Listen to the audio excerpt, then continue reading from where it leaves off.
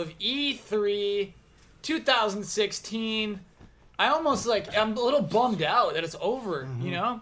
Our coverage is definitely not over. We're going to talk about a lot of games tonight. But first, the first hour of tonight's stream is going to be a very sick podcast hosted by Ben Moore. If you haven't heard of it, it's called Frame Trap. This is something Ben's been doing on Patreon for... how many episodes are you up to, Ben? This will make our 5th episode. So it's a new baby podcast still. Yep. A little baby podcast. And we talk about video games on it. Talk about video games. There's no limit with Frame Trap. You can go in whatever direction you want. Cool. Sky's the limit. But today's special, Kyle Bossman. Today Yes. isn't just an episode of Frame Trap. We're not going to have the segments that we usually have. Today, I don't want Frame Trap to last longer than an hour because we have this panel, which is fantastic. But we also have other people that want to talk about games. So we're going to try to make this efficient. And the way that I'm going to make it efficient is we're throwing out the rules and we're playing a new special E3 game. We will only do this once every year at E3. Whoa, and this a new game, tradition. this game is called Noodles and Broth. And I do believe Kaylee pointed out it's the 6th episode. I don't know how many episodes of my own show that there are. Thank you, Kaylee. I appreciate that. This game is called Noodles and Broth. And how we're going to do this is you're all going to tell me. I'm the master ramen chef here. Sure. And I'm pretending that you're all making some ramen for me. And to make ramen, you need noodles and you need broth. And your noodles is going to be a big game or a game that you think has a lot of hype or excitement. You could think of it like a AAA game. And you're going to tell me about that. And then you're going to tell me about broth. You're going to give those noodles some flavor. And you're going to tell me about a game. It can be big or small, but something that you don't think a lot of people know about. Kind of an underdog. It could be an indie game. It could be just something you saw at E3 that you never heard before. But you're going to give me that special sauce that no one else can give me. I'm also going to quickly do a noodle and broth, but I'm not going to rate myself. That wouldn't be fair. At the very end, I'm going to taste each of your ramen. That came out a lot more sexually than I was intending it to. But this is the kind of show this is. I'm going to taste all of your ramen. And I'm going to decide who had the best noodle and broth. And we'll see if the chat agrees with me. Okay. High stakes. I'm changing my recipe. I had something planned, and now I want to win this game, Ben. Yeah, this is a competition. You gotta bring your secret sauce. And everyone is still waiting for Resident Evil 7. That will be at the top of the hour once Frame Trap is over. We're gonna cycle in Damiani and others that have played Resident Evil 7. Just wait a little longer. Damn, dude. If you're Damage watching this control. later on Yeah. YouTube or listening to this as a podcast, ignore what Huber just said. Just ignore it. And come in now. I ramble. No, I just mean they won't be able to see those things. This is a whole separate show. Yeah. We're in a whole new show right now. We're in a bubble. Pretend you're in a bubble. Just think about the dish you're preparing right now. That's all I want you to do. Just worry about a ramen bowl. We're starting the timer right now. Go. Yeah, that's the other thing about this game is you can't go over time. Iron Chef. Yes, you gotta be efficient.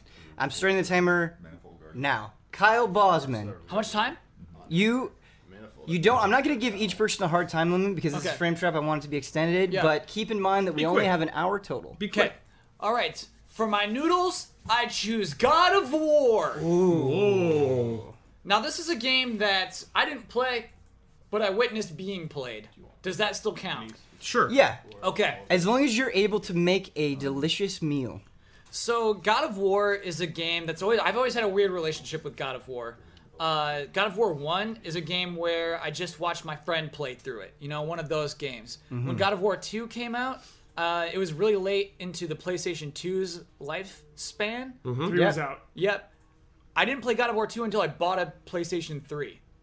Okay. Like, I played God of War 2 really late.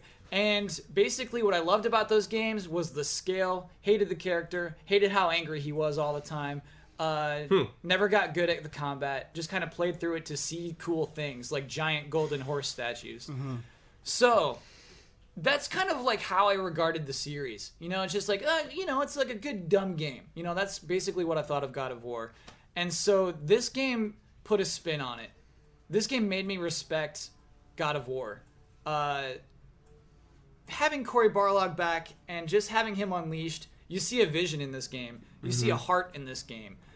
This game is a mature video game. Again, not in just like, swear words and boobs, but like it's mature in its tone. It treats you with respect as a person who's playing it, and what you're interested in.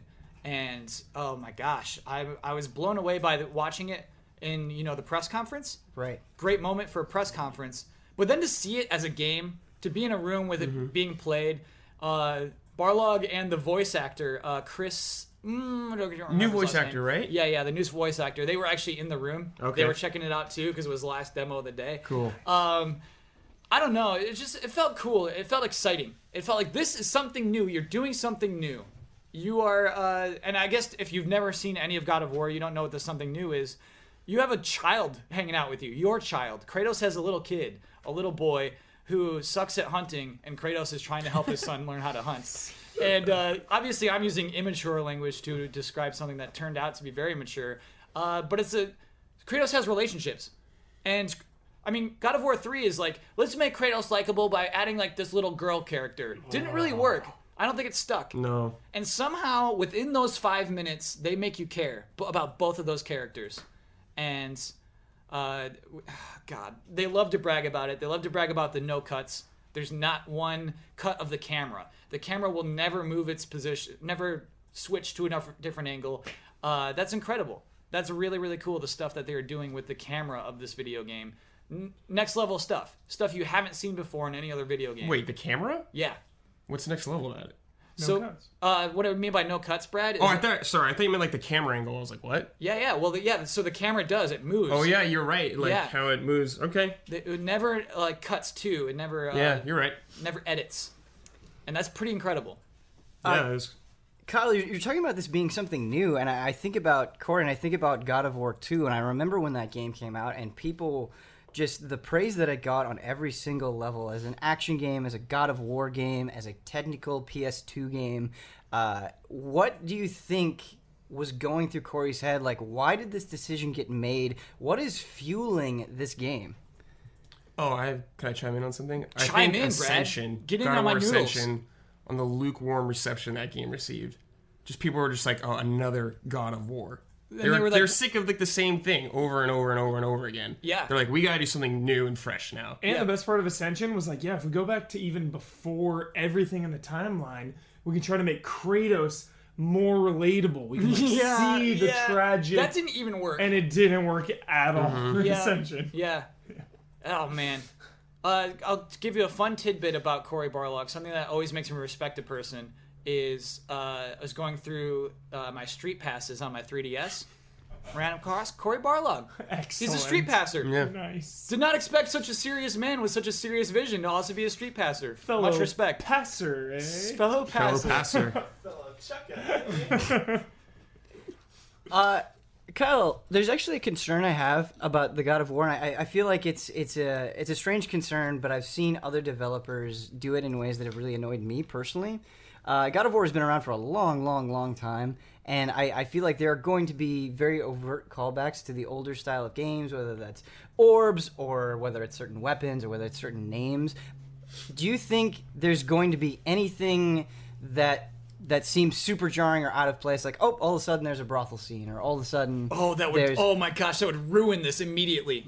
Yeah, it's like matured past some points. Yeah. I think if we open a chest and there's what are the eyes of something. Gorgon eyes. If there's Yeah. a Gorgon eye, Eyes. I'm cool with it, man. I'd be totally fine with that. Okay. But yeah, I don't know. I didn't see any evidence of like opening a chest and getting like a bunch of blue Red orbs to orbs, come in you yeah. or anything. I didn't see it. Okay. Just loot, like silver and crafting materials. It's grounded. There's like rare, it was like rare steel and like normal silver. My last point, Hubert, this is something that you brought up with your own talk. Consequences is one of my favorite things in storytelling. If something happens in this story and there are consequences because of this happens. When that spans sequels, I get super excited. The idea of the events of God of War 3, whether you like the game or not, having consequences and then having to deal with those consequences in this game makes me very excited for it. I can't wait to play more. I'm very invested in God of War in a way I never expected it to be. Kyle, I'm going to be honest. Yeah. Here's where I'm at right now. Okay. I'm looking at this bowl of noodles, and I'm poking it with my chopsticks. Yeah. and they don't seem too soft. Okay. They don't seem too firm. Mm-hmm. They have the right consistency to them. Ooh. And what I'm going to say to you right now is, sir, Uh-huh. may I have some broth? Okay. I'll pour some broth in there. You didn't see this broth coming. This broth has a unique taste. It's called Nog. Nog. G-N-O-G. So I played a lot of weird indie games, a lot of weird small games. This one was at the Sony booth. This is a game, it's like a very colorful puzzle game. So at first I'm like, ah! But then, so I walk up and I go through the puzzle, I basically solve it, and then the developer is like right over your shoulder and just like, hey man, what'd you think of that? And then like talking to this person, his inspiration is, he opens with this, he knew how to draw me in. He's like, yeah, we wanted to make a game that feels like playing with a toy, basically like these old toys called Polly Pocket and Mighty Max. Yes. And I'm like, oh, yes. Mighty Max, I'm in. So then, yeah, basically it's like, imagine a game that's like playing with a toy, and that's kind of what this is. It's about like flipping it over, unlocking things, flipping things, seeing what things do, playing with things. And so basically the one I watched was a big boombox that was playing beats, and like somebody had to like unplug things that would plug other things in. And then flip it around and then like flip this open and punch these things. But then the level I played was even cooler. It was a candy shop. And so basically you had to figure out how to make an ice cream cone, how to make some chocolates, and then how to make something else. Like How do you make them? How do you make it? So it's cool. The chocolates was pretty simple. I just had to match a pattern that was the simplest one in a certain amount of time. But it's all like really cool music with like just like a just like a cool bass line to it too. Really great music in this thing. The ice cream was really complicated. I had to like take the color slider down, and like it's just figuring out what a color slider is. You know what I mean? There's no tutorial calling this a color slider. And so you're just manipulating these cool things, and yeah, just assembling an ice cream cone and just collecting coins and using those coins to like open a big thing's mouth while it's just like the music like elaborates more as you continue forward. And then at the end, yeah, you've just made a candy shop, and people have come into your candy shop and they're happy, and then you've completed that puzzle. And the whole game is just unlocking more puzzles, unlocking more toys to play with. Cool. And I love that. Video games can be toys too. The other, did you get a hint at what the other sort of toys and activities that you could be like that you can mess around with and do? Because it'd be crazy if it was like just complete opposites of one another. There's a submarine coming. Not at E3. They said I got a submarine coming. I got one of those. That's so cool. Yeah. So yeah, I'm really excited to see what else they do. Yeah, they sounded really excited about the levels that weren't at E3. We have the most simplest ones there. Kyle Bossman, I was expecting like a spicy broth, like something that would give me a little bit of kick, like something I'd have to take water and just pace myself with. But it was like savory. Oh yeah. It was a little bit sweet, and it gave me a very pleasant aftertaste. And Michael Huber, I've got some bad news for you. I've already had some delicious noodles. Oh my! How are you going to make follow. them more delicious? Start with your noodles, please. You want my noodles? I want your. Huber, you know I want your noodles. Let me cook up Ooh. Oh. some World War I ramen. The theatrics. Because me and Brad Ellis and I played Battlefield 1 this morning. Let me tell you about it. Oh, I'm not ready for this. So we got to play one map. We got to play 2 full rounds of Battlefield 1 in the Microsoft booth. It was 20 on 20. And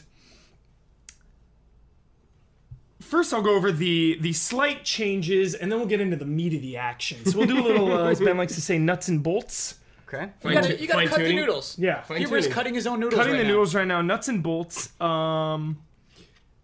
Quality of life improvements, game-wide. Just everything has been tweaked and fine-tuned to make this the most seamless, smooth Battlefield I have ever played. A couple of those are when you're the medic. Something as simple as Brad is running around and he needs a health pack. I trigger the health pack and it just goes straight to him. It doesn't drop on the ground. He doesn't need to stand there. That was actually really clutch. Yeah, you throw it at the person to heal them. Things like that. Vehicles now, if you want to spawn in a vehicle, you have to be a specific vehicle class. What's it called? It's just called like fighter pilot, tank when driver. you spawn in a certain vehicle, that's what you're labeled as. Sure. So you can't just be, so many times in Battlefield, if I was a lone wolf, I would spawn as a sniper, take a plane in the very, very beginning of the match when everyone's pushing forward. You get in a plane, fly all the way to the back of the map, jump out, and then you're behind enemy lines sniping. Mm-hmm. Things like that are now impossible. And like vehicles are much more important because one, tanks are hard to deal with because people don't have rocket launchers and mines and grenades as much. So like when a tank rolls into a point, back up. Terrifying. Like run. Like what do you do? What do you do against a tank? Bail. Sometimes you like. There was a time when I was playing and a tank rolled in, smashed through a building. People are like shooting everywhere. I have nothing to defend myself. I said, I'm gone. I'm going to A. And I just let them have that point and tried to counterattack at a different location. Whoa. So when you spawn in a tank, that is very unHuber. Yeah. Yeah. Because there's nothing I could physically do. It's like I can be Hogger here and throw my life away, or I can like Battlefield makes me think smart, which is why I love it. It is strange so much. How you play. I get in a different type of zone. You play as a team member in that game. Usually when you're just running out shooting without even looking. Yeah. So one of my favorite things in this game is an Overwatch style Reinhardt melee bayonet charge. When you're sprinting, if you click melee, your character yells at the top of his lungs, gets locked into a charge animation where you can't veer paths, and you instantly bayonet someone. So there were so many times when I would go for it, and someone would just like, Matador, just like sidestep out of the way, and my character's like, oh! I think they were like baiting it? Yeah. Cool. Yeah. Just like shooting at me, and I'd like run at him and try to charge. Yeah. And then there was another time when I got a guy right in the back. Got him in the spine with a bayonet. Yeah. That was really good. I got someone with the bayonet, and I gotta say, one of the best feeling melee kills ever. It feels You really feel good. the impact, as we say, you felt the kill. You feel the kills. I felt the Nice. blade entering the flesh. Yes. And the life leave his body. There was another one where I bayoneted a guy. It was absolute chaos. People didn't see me, so I bayonet one guy. I get out a hatchet.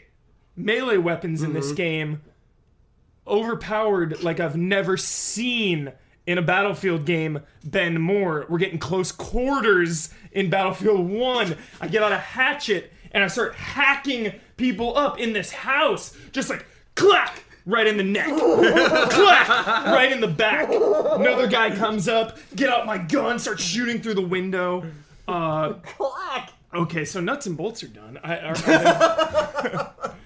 want to say it didn't feel too OP to me. The ram. It felt because like not the ram. No, the the melee. hatchet. Some dudes like tried to do that to me like 3 times, and you're just like. Well, dead. the best part is because Battlefield is about space. But you were in the house Exactly. and it was confusion and chaos. There was Exactly. like mustard gas going on, gas masks being worn. So Brad and I were like charging in. Every character has a gas mask. The best part about it, when you pull the gas mask down, no iron sights. You cannot iron sight, so it's super hard to aim. You're disoriented. Your vision is obscured. That's really cool. Throwing the gas is just amazing because you can throw it at a point. People can't see. They're choking up. They're coughing. They're losing health. So you have to be a specific class to throw gas. No, you can equip it in your grenade slot. Cool. The guy's like, "You want gas grenades?" Yeah. You're like, "Yes, I want gas grenades." Nice. But because there are no like RPG like engineer type, it's super hard to take tanks down. Yeah. The Grenades. assault can. The Yeah. assault's like made for that. Yeah. So like sometimes to have a normal grenade in your class is good to try to deal with like light armor. Lastly, it was just because we're running out of time here. It was just super incredible. There's like a windmill. We're not running out of time. You're right, Hubert. Okay. Cook. Okay, we're cooking. Cook, man. We're cooking. All right, we're cooking. Yeah, I'm noodles. gonna throw some spices in there. I got some more. Yeah. So we're cooking noodles. So I spawn in a plane. I spawn on top of someone, like a squad member in a plane. Puts me in the back, Indiana Jones Last Crusade style. This biplane is coming at us. My fighter pilot is doing barrel rolls. I'm in the back, just shooting. He's shooting at us. Everyone's doing barrel rolls. We're doing barrel rolls. We start going down, down, down. I jump out, parachute down, run into a building, up into a window, like 3 enemy soldiers. It's seriously out of Saving Private Ryan. 3 enemy soldiers are just running by.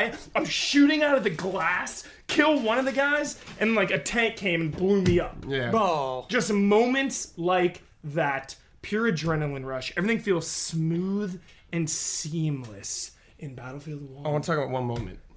I got the big boy. The blimp? I got the Zeppelin? Zeppelin. I piloted it. Yeah. I got the big boy. Yeah. Cruising just like a menace in the sky. What's the camera angle?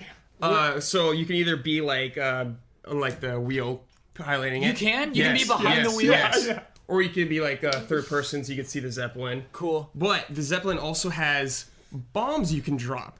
So you could switch a mode to look down and see like little dudes running. Singled out one dude.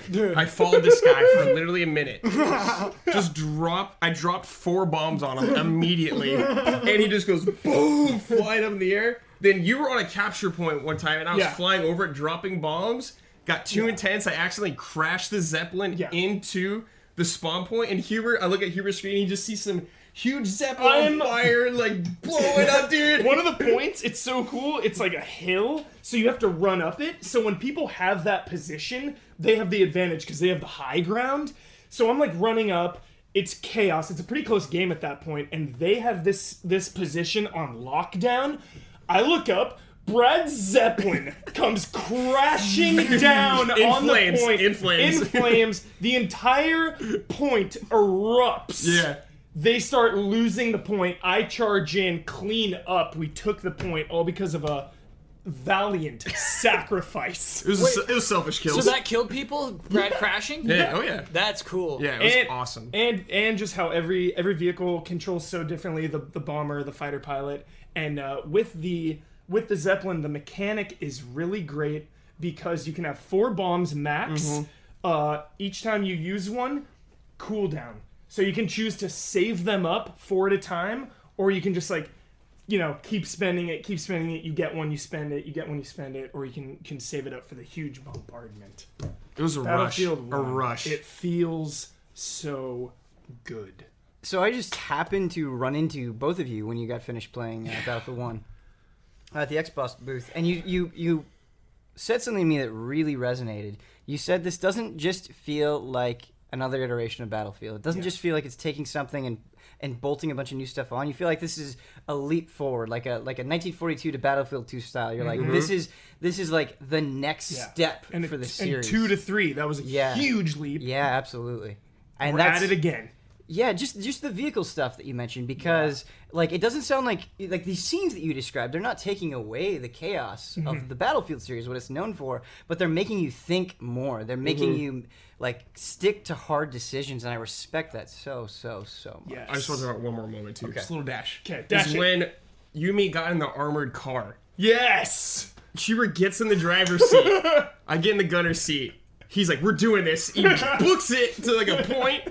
There's like 5 guys at the point. Hubert's doing circles around the thing. I'm shooting dudes. We start getting hit. I'm like, I'm bailing. I'm out. Jump out. Hubert jumps out. We run in a house. Like 4 dudes coming in. We're throwing grenades like all over us. Shooting in the trenches. I'm like, throw me health. Throw me health. He's throwing health down, dude. We're meleeing people. I get shot, then Hubert like reses me with the medic gun. Cool. Like mid-battle injection. It was a valiant stand. Yeah. Oh my god. It was like the Alamo in that house. It was insane. Battlefield 1. The hype is Sorry, real. we just turned this into co-op cooking right now. That's all right. Battlefield 4 was plagued with major technical problems. It came out very quickly after 3. It was the same aesthetic as 3. It was an incredible game, but again, the the problems at launch kind of plagued it. Definitely. And I asked them about it, and they said, they're taking care of it. They're taking care of it. They learned from 4. They're like, we're not making the same mistake again. Huber, you put a sumptuous bowl in front of me, Double noodles. and I don't say anything. Noodles. So stick with me here. I take my chapsticks. Sir, where are these noodles from? Valhalla. Sugoi. Oh my god, man. You weep. I love it. Now, Huber, please give me my broth. All right. You want some broth? I'm gonna whip up the spookiest bowl of broth that you've ever tasted. Outlast 2. Yes, I'm hyped for this, Huber. Give me some of that broth. I'm an Outlast fanatic. Let me start. Quick context and preface that Outlast 1 doesn't stick with you like a Silent Hill 2, right? It's not going to haunt your dreams, give you nightmares, but on the other end of the spectrum, while you are playing Outlast, it has some of the scariest, most intense, frightening moments that I've ever played in a video game. Outlast 2 looks to capitalize on both ends. So they're taking those jump scares of 1 and the psychological horror of 2. So it starts out Sound of My Voice style, where you and your wife/girlfriend are investigating suspicious activity. It doesn't give anything away. You just hear, like, your plane crash. Your wife freaks out. She's screaming. She's like, what the heck was that? When you're flying. The screen is black. When you wake up, you're, like, falling down a cliff, and everything is super blurry. This is a great reveal. The screen is extremely blurry, and your character kind of grabs around, and he puts on his glasses, and the screen gets crystal clear. So our character is there going to be like a Velma Scooby-Doo mechanic in this game? Where you lose your glasses and you're like wandering around? Yes! Okay. Count on it. Count on it. Cool. So, Outlast 1, right angles, corridors, you're in the asylum. There's some parts that open up, but Outlast 2, you're in the Arizona wilderness. Whoa. You're in wide open spaces that encourage exploration. And this game is haunting. This game is creepy as all hell. I'm playing on an E3 show floor with 100 people around me and spotlights everywhere. And I'm terrified. Your character, I love the way he reacts to everything. He comes up on something and he's like, Jesus, he's spooked out. Yeah, He'll come up to a corpse with flies buzzing around and he'll like swat at the flies. So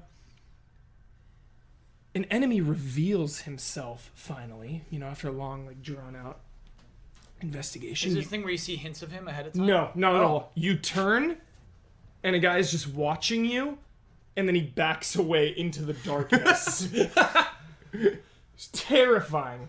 So then a couple guys come and there's this huge big section where it's like stealth Children of the Corn cornfield. Huge tall cornfield where you're like ducking in the cornfield. There's like flashlights everywhere looking for you. Oh god, dude. Terrifying. You're being hunted in the cornfield. So then you escape. This is when things got extremely interesting, and it made me so hopeful that this is going to take the narrative to another level. You escape inside a house, and when you open a door, you're in a school classroom. You're in like this religious school classroom. So we go from this rundown Arizona backwoods wilderness to this pristine, like religious undertone classroom school. So you're like wandering the halls and it's just doing really creepy things. Like all the lockers will start opening and like flapping around. And then you hear your wife. And it sends shivers down my spine just thinking about it. She's like, "Find me. Please find me. Find me." Just like egging you on to find her. Open another door. You end up back in some like Evil Within basement. Turn a corner. A witch kills you with an axe. Demo over. Whoa. Wait a minute. Witch with an axe? Just Kills like you with that. an axe. Just like that. Hooded, cloaked witch lady with a glowing axe. Like guts you open. Entrails. Slam Outlast 2. I have to ask one really quick question. Did you wish you were the witch? Yes. Okay. No weapon. Like, you have no weapon still. No right? weapon. Just the camcorder's back. Night vision. Oh, I forgot about- batteries. and batteries. And the batteries. Oh my god. Yeah. Dang. Yep. Oh. It's great.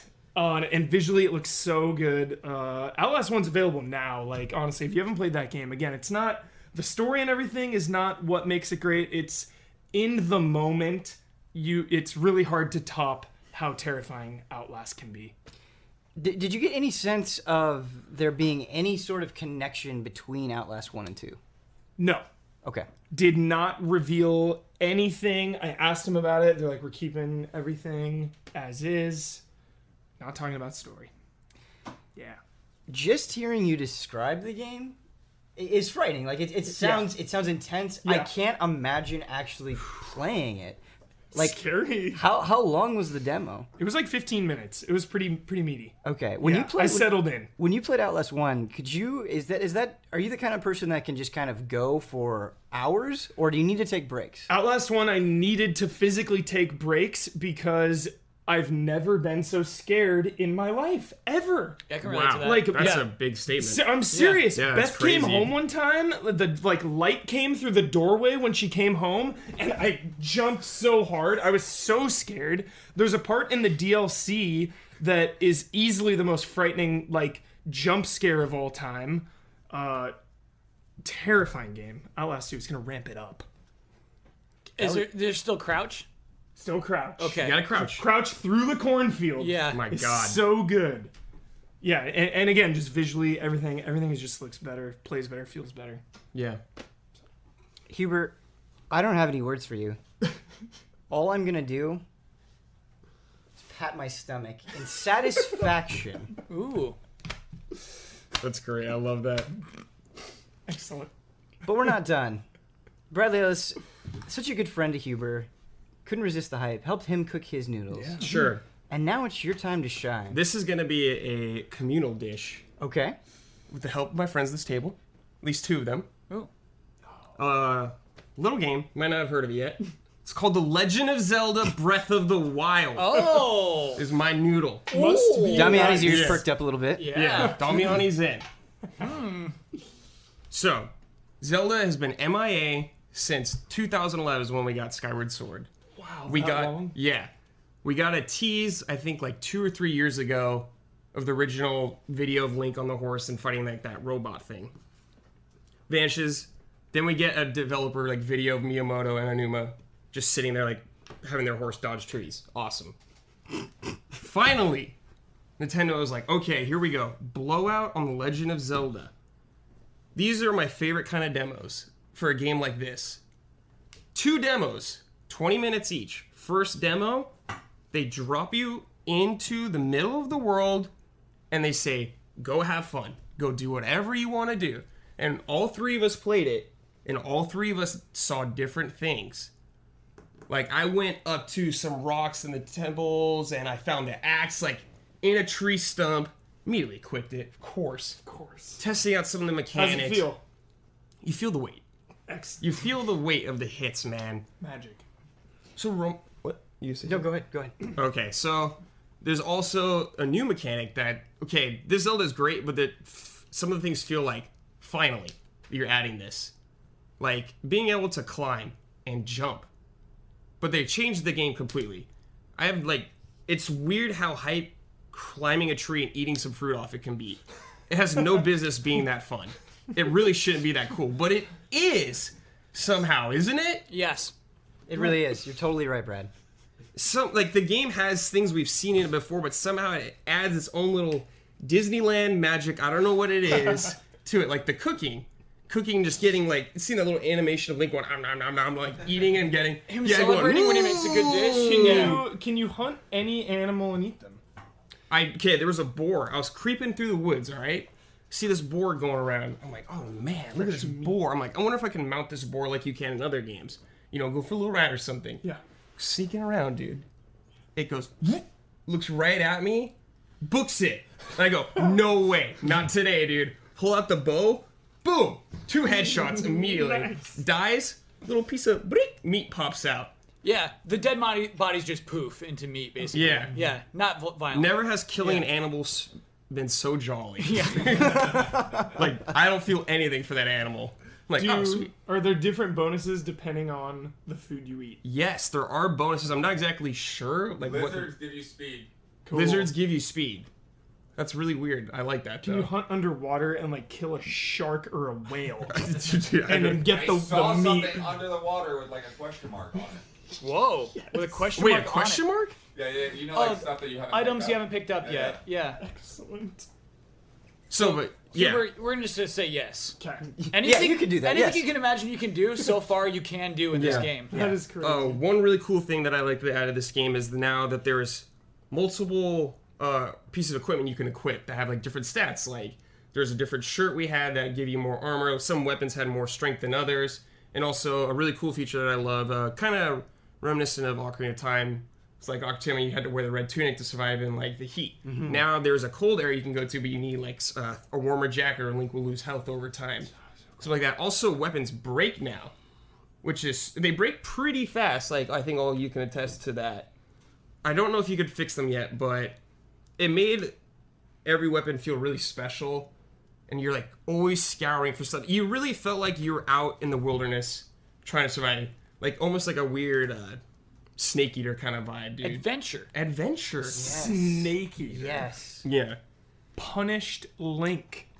Punish Link. Punish Link. Legit, yes. Yes. So then I was wandering around, found like a sword in some epic like rock hang like Sword in the Stone King Arthur thing, dude. Just chilling out in the wild, My dude. God. Got it, dude. Felt like a king. Wasn't it just a rusted blade? Yeah, but it didn't even matter Okay. because of the placement of where it was. Sure. Did it not feel like the coolest thing ever when you pulled that out, dude? Yeah. It was in the side of the mountain? No, like in the ground. Okay. Like samurai sticking his blade in the dirt. Yeah. So I got that, messed around with the combat a little. There's like witch bullet time now from Bayonetta. You could like, guys attack if you dodge at the right time, it slows down really fast. You like spam some crazy combo. Yeah. Oh, man.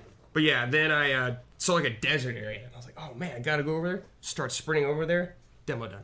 I was like, no! Yeah. Oh, it hurts. It hurts. Then there's demo 2 that starts. You're Link and you wake up out of a coffin like Dracula been asleep for 100 years, pretty much. You hear voice acting, which is crazy. First voice acting like ever besides like weird Zelda. Thank you. Yeah, I guess that's like the most voice acting I've ever heard. Like bye, Yeah. or something like that. Just straight dialogue talking to you. So then you wake up. Apparently you've been like asleep for 100 years. You go out. And there's like this character straight out of Dark Souls. Oh wait, Can I share a story I think Ben will appreciate? yeah, let's hear it. Okay, so when you're playing these demos, you have Nintendo representatives over your shoulder who are like trying to help you in case you run into any problems. The person next to me, to my direct left, was just the kind of guy who is excited to just talk to people. Yeah. So he was talking this woman up the whole time about completely irrelevant things. So when Link wakes up, it's like he's like wakes up in liquid, right? And he kind of like unsurfaces from the water, and he goes, "This reminds me of a film called Ghost in the Shell." I remember you telling me about that. What did this poor woman say in I response? don't know. She's like, "Yeah, I think I've heard of that one." While he's finally playing the Zelda demo. This reminds me of a film. Like, I just wanted to punch him. I just wanted to punch. How am I in time? I feel like I'm going too far over. No, you're doing you're great. good. Sorry to interrupt your flow. Kyle, you made me think of something, and Brad, if you want me to save this, I totally can. But it's a very quick No, story. go for it.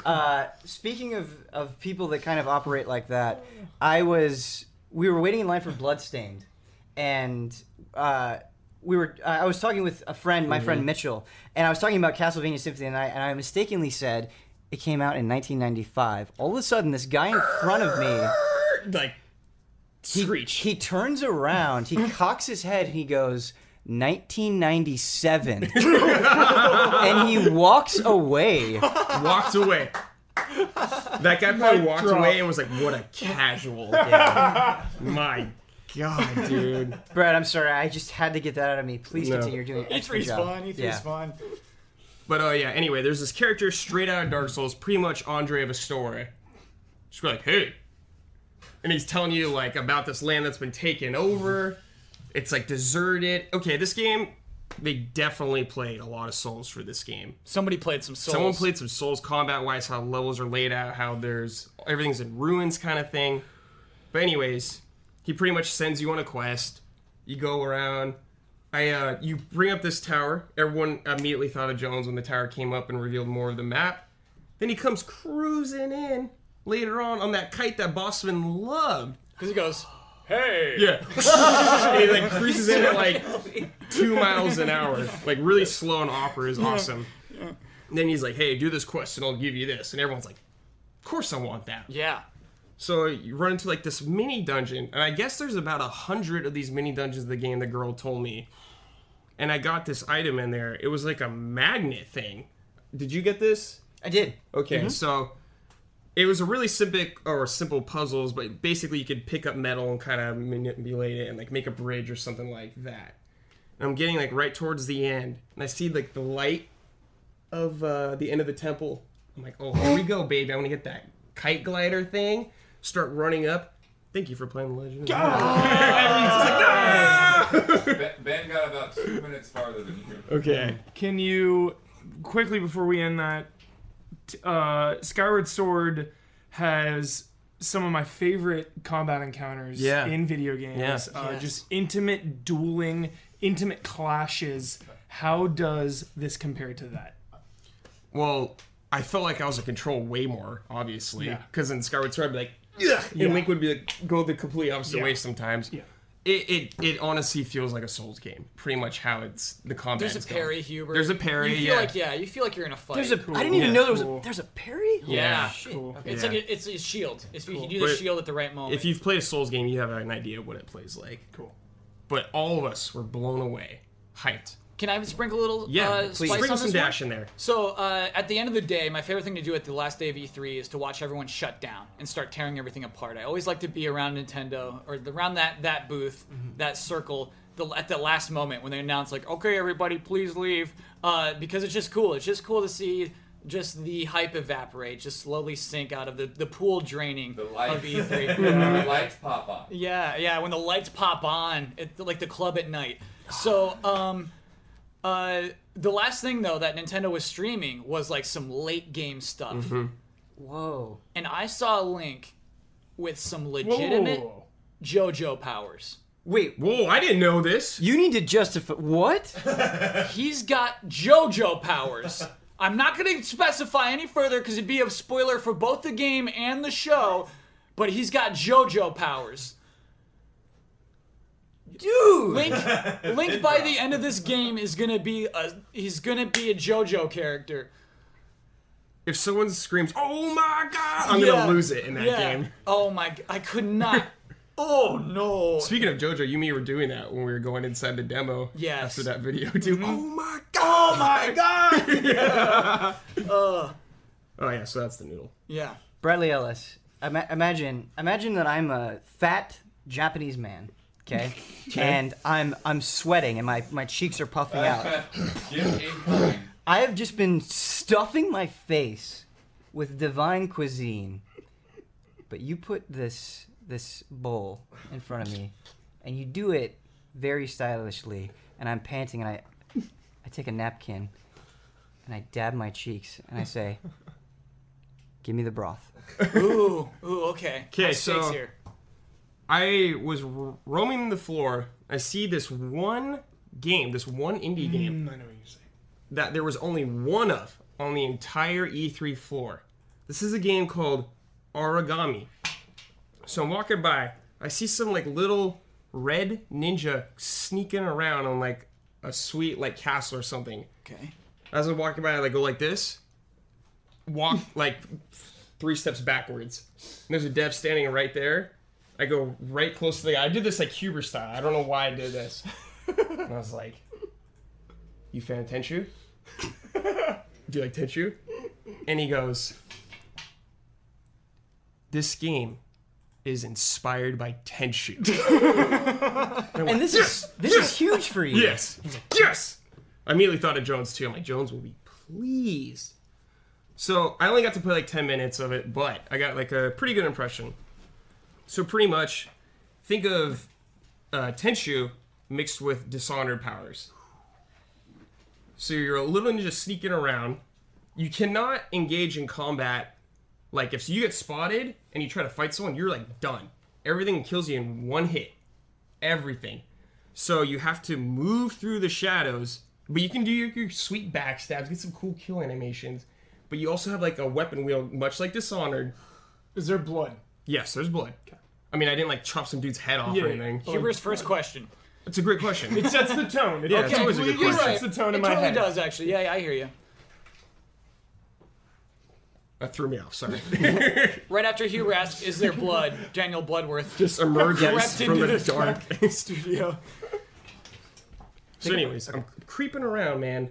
Hopping or like, so you could teleport like Dishonored. It's like you're like the main way of moving around, dude. Teleporting like top of like roofs, going sweet. Some dudes walk around.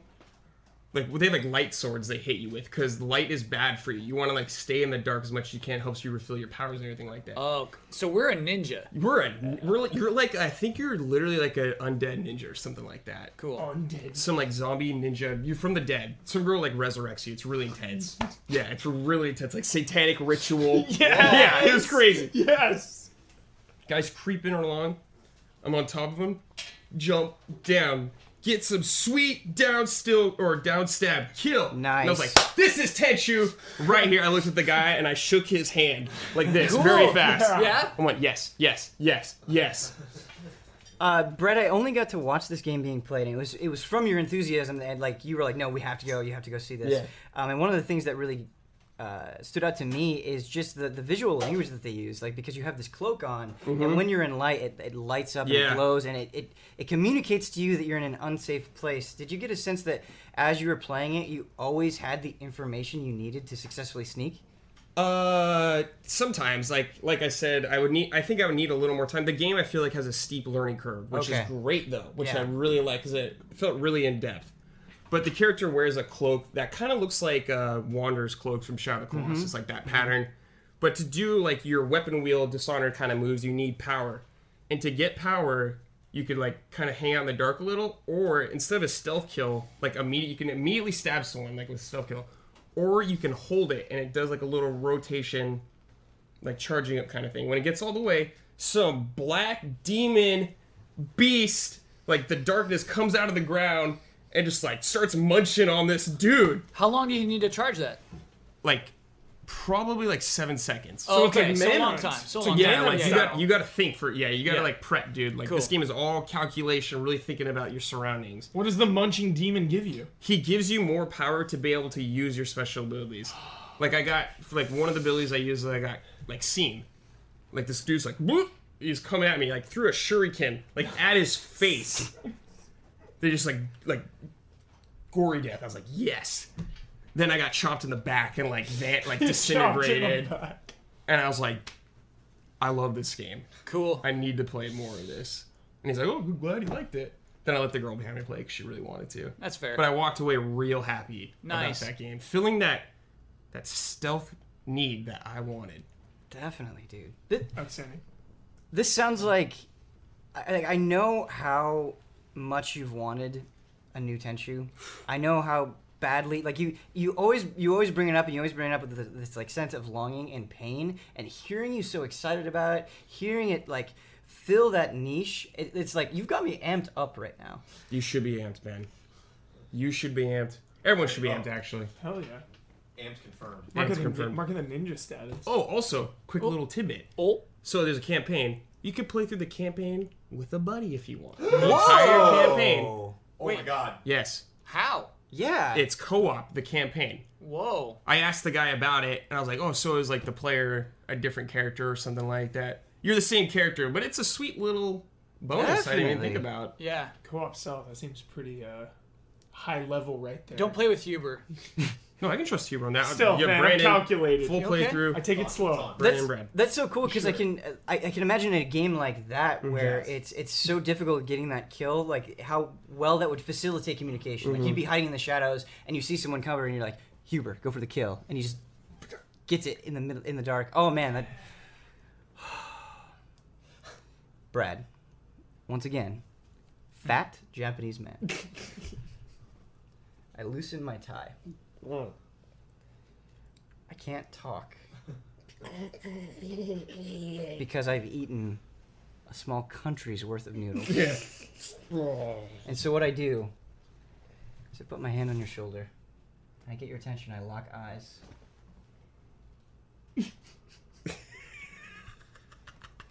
That's how your ramen tasted. And now we're at a really exciting part of the show because I just realized how I was going to do this. Once again, I like role-playing. And the way that we're going to do this is I'm going to let you know who won based on the tip that you got. Oh my. So Okay. whoever gets tipped the most wins. I just want to note for listeners that Ben gave Brad a great bow Oh, thank you. because he was too stuffed. Yeah. Oh, thank you, Kyle. This is a podcast of people. You're the best. Quick question. Yes. What's the reward or the tip? If you win, what do you get? Honor? Honor. Warehouse? Yeah. Do we get warehouse? No warehouse. Whoa. Okay. I'm All not, right. Yeah. All right. Huber put his foot down. I'm not putting any Our warehouse imaginary on currency this. is void right now. Waruhagu. Waruhagu? Different, different lore. Different canon. Watahagu. So, you each give me a check. You each give me a bill. Okay. And I'm looking at it. And I stare each of you in the eyes. Blank face. Ice. Kyle Bossman, when you get your bill handed back,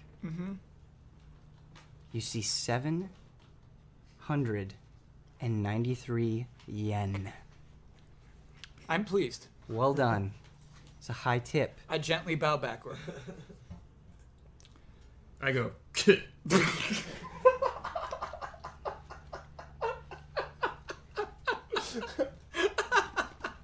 I picture you with like a big piece of like No, wheat. I'm a a piece of wheat in your mouth. I'm just a Yakuza guy. I'm like, Michael Huber, when you get your bill back, you see a slight grin on the fat Japanese man's face. He gives you 810 yen. Nani? Oh. Bradley Ellis.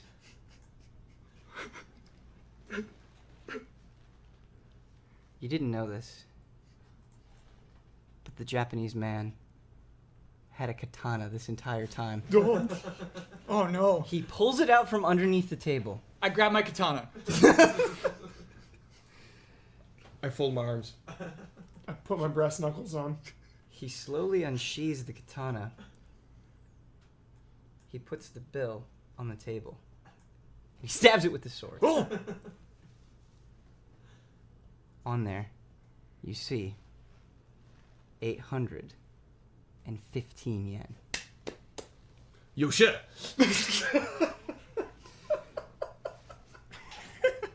I just want you guys to know that was completely for fun. Don't take those ratings very seriously. I thought like all of you guys did an excellent job and were like super good sports about it, The suspense, though, man. and That I was appreciate great. it very much. I'll play that game anytime. This is a fun game. Chat wants to make sure we know that they don't tip in Japan. Ben, you got me so in the zone right there that for just the briefest of moments, we were having a standoff in a Japanese ramen shop. Yeah. What I was there. Blood was about to be shed. Yeah. Tabletop right there. Brandon, is it okay if I correct chat? Oh, okay. Yeah, Yes, so please. so chat made the mistake, and it's very obvious for this to happen, thinking that we were in modern day Japan. Oh, okay. Yeah. No. We are in Neo Tokyo. The rules have changed. Yeah. The fat Japanese man has a cybernetic arm. Yeah. A detail that was left out. But yes, this is the You rules are hinted at different. it, though, plenty Yeah. of times. Yes. I want them to know that Japan has gone back to an emperor, and it is Heihachi from Tekken. Great. In Neo Tokyo. Yeah. So thank you. Anyway, that's enough of that foolishness. Sorry if I got too wrapped up in it. I was thinking about it, and I don't want to do the same thing that you guys did, because you played that game, and it would feel weird, I think, if I played that game. And so I just wanted to describe a quick moment that I had before we end the show with Frame Trap. And if you guys had any experiences like this as well, please jump in. The first appointment on the first day of E3 that I had was at Xseed. And Xseed publishes a bunch of niche titles, a lot of smaller JRPGs that kind of fly under the radar. And one of those games that I really fell in love with is Legend of Heroes Trails of Cold Steel. I'm losing myself. Yes, no, but I'm saying that I loved the first one. Okay.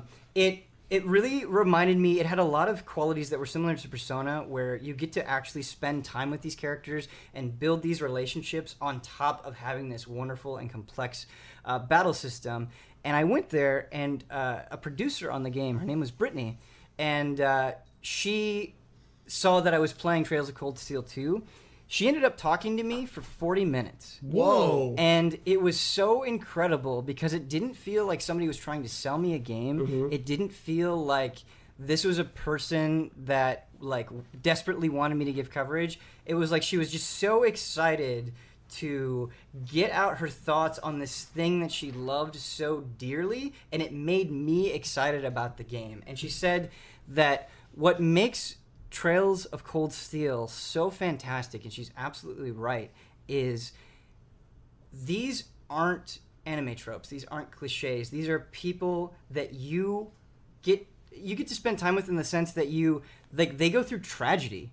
A civil war happens to these students, and they become adults.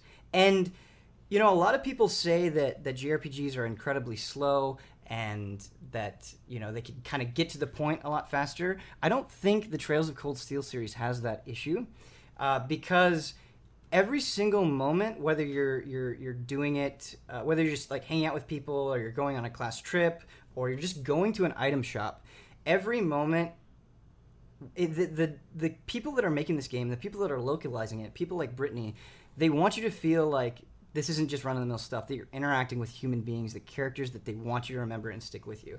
She mentioned that there was the shopkeeper that you encounter in the first game who goes off and can join your party. And instead The of shopkeeper. yeah, instead of just a random NPC taking that character's place, it's another person that has a name and a backstory and has a whole history that you get to learn. This is just a minor That is character sick. in a super small town, and if you want to, you can go talk to that guy. You can learn his history, and I think it's just How does so he fantastic. take over the shop from the shopkeeper that leaves? I don't know. She was just kind of Giving you an example. She was just Okay. giving me an example. I don't even have his name, which I'm disappointed with. But those are the kind of details that she was giving me, and the other thing is, it's not just this going around and talking to people. It's not just dialogue. A new thing in Trails of Cold Steel 2 is called the Overdrive. And what it is this mode where it's basically like a super gauge, where you get really powered up and you can do multiple attacks in a row. But the only way, she called this ability overpowered. She clearly stated that. But the only way you get this ability is kind of like Persona, where you have to talk to these characters and spend time with them. If you don't do that, you won't unlock this combat potential. And during the fight, it's not just like, okay, you cleared this gate. You get the sense like how they talk to you in fights and as you're going throughout the world. If you choose to spend time with them, they'll be a lot warmer to you. They'll be a lot more comfortable. And again, it just makes it feel like you're actually interacting with people that respond to your decisions. I think that's super, super cool. The other thing, I got to give her major props, and I want to relay this to people as well. So Trails of Cold Steel 2 is coming out soon. And I said, is there any way you can get into this without playing the first game? And she just immediately said, no. Play the first game. You have to play the first game. I was going to ask that. Yeah, to get the context of part 2. Because it's not necessarily, she said it's not really like a straight up sequel. It's more of like you have this whole story and it was divided into separate parts.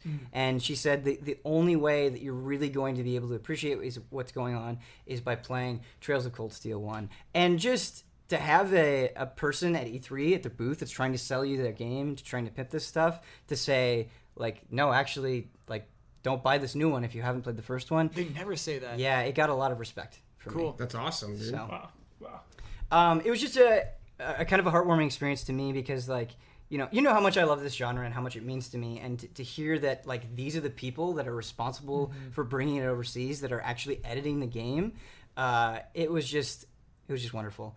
The last thing that I want to do, we don't have a lot of time. We only have 2.5 minutes. So as quickly as you possibly can, describe your experience that you had at E3 with a person that stood out to you. Okay. May I say firstly, Yes. I'm humbled by your ramen. Thank you. I see now why they call you the master. That is touching. The person who represented my E3. Okay, I have one. This is a douchey name drop, but it's how I felt about it. It was the end of day 2. Shuhei Yoshida just walked up to me and Ian and talked about video games. You know, we talked about what we were excited about. He actually wanted to know what I was into, and I said Zelda, and he said, "Yeah, me too. I'm gonna see it tomorrow." That's awesome. Yeah, and so that to me was E3. E3 was a lot of people walking up and saying hi, like, hey, we're so happy to see what's going on with Easy Allies. Very casual conversations, but then just talking about video games with these people. Yeah, definitely. And so it was, obviously, he is a person very high up at Sony, and I'm obviously a person who has no actual occupation. But, like, those barriers go away, you know? When you're at E3, everyone is just part of this whole thing together.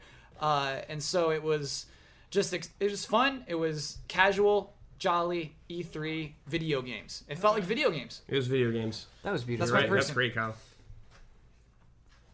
I got a good one. Okay. I really liked this person I saw. Oh, boy. Her name was Sarah. Wow. She had red hair. The Zelda line went all the way wrapped around, 15-hour line for Zelda. Think Black Friday when the doors open and amp it up by like 10. That's kind of what the scene was to get to that Zelda line. So we're like halfway through day 1, and at the very end of the line, it's in the very, very back. So there's like the end of the line, and then like there's no man's land right there. No one's around. Space nobody purchased. Space nobody is there. Yeah. I turn the corner just to look, and just this lone girl is hanging out. Her name is Sarah. I was like, "What are you doing back here?" That's true. Granted, I Terrified was me. filming my episode. I didn't just Oh, okay. ambush someone. Okay, that is important context. Yes, okay. Yes. It's like, what are you doing back here? HR. She's like, the Zelda line is closed, but I'm just camping it out to try to get in. Yeah. I'm just stalking it, waiting for my moment to strike. Okay? There's So a chance the whole day could go by Yeah, and she could not that's what- play that game. that's what I said. She's like, I don't care. I want to play Zelda. Dude. Okay? Day 3, today, rolls around. I see her. I was like, hey, what happened? Did you get to play? She goes, twice. Sarah. Yes, Sarah! That's E3! Yeah. Oh, man! Yeah. Dude. Yeah. That is awesome. so good! Yeah. That is the spirit of video games. Oh man! So good. Whoa! Well, that's great. Yeah. Bradley Ellis. Mine's more selfish, I would say. I It's guess. fine. I mean, it was great meeting a bunch of people. We made a bunch of friends there. Had lunch with even some of them. Yeah. Had a jolly time. But day one, me and Michael Hugh were leaving, just walking out of the hall. Mike stops talking immediately and just pushes me to the side, like out of his way. Books it.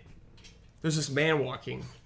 Just My hero an ordinary in video man? games. My hero in video games. Hidetaka Miyazaki. The man who saved video games. Here he goes. Big fan. Shakes the guy's hand, bounces. And I was like in a blur. And he's like, go get him. Go get him right now or you'll regret it. Yeah. And he's walking away. I sprint after him. Oh. I like go right in front of him, like blocking his path. And I go, thank you for making video games and saving video games. And he just got like so flustered and like happy. He just looks down at the floor and he's like, oh, thank you so much. And he like bowed to me. And I was like, this is the greatest day of my entire life. Did you bow back? Yes. Okay. I did not give him a shit bow. Yes. I gave him the real deal. Nice. Like, Brad. Oh my god. And everyone on the panel, like, that's what E3 is. You can run into people that have affected your lives, that have like inspired you, and you can tell them thank you. Yeah. And that's so cool amidst all the like sound and noise and lights and all of that stuff. Guys, this has been a passionate episode of Frame Trap. Mm-hmm. Thank you all for being on the panel, and stay tuned if you're watching the live stream. We are going to get into the rest of our impressions from the final day of E3. I'm at a loss for words. There's so much going on in my brain right now, but I just want to say thank you so much for listening to Frame Trap. It means a lot to me, and we will see you next time. My cheeks. one more time. One more time. Cleaner shop. My cheeks. Going for a cleaner shop. Cheeks. And we will see you next time. My cheeks. My cheeks. I hope chat is blowing up. My cheeks. My cheeks. It'd be great if like the cheek just was a clean slice. Falls off. My cheeks.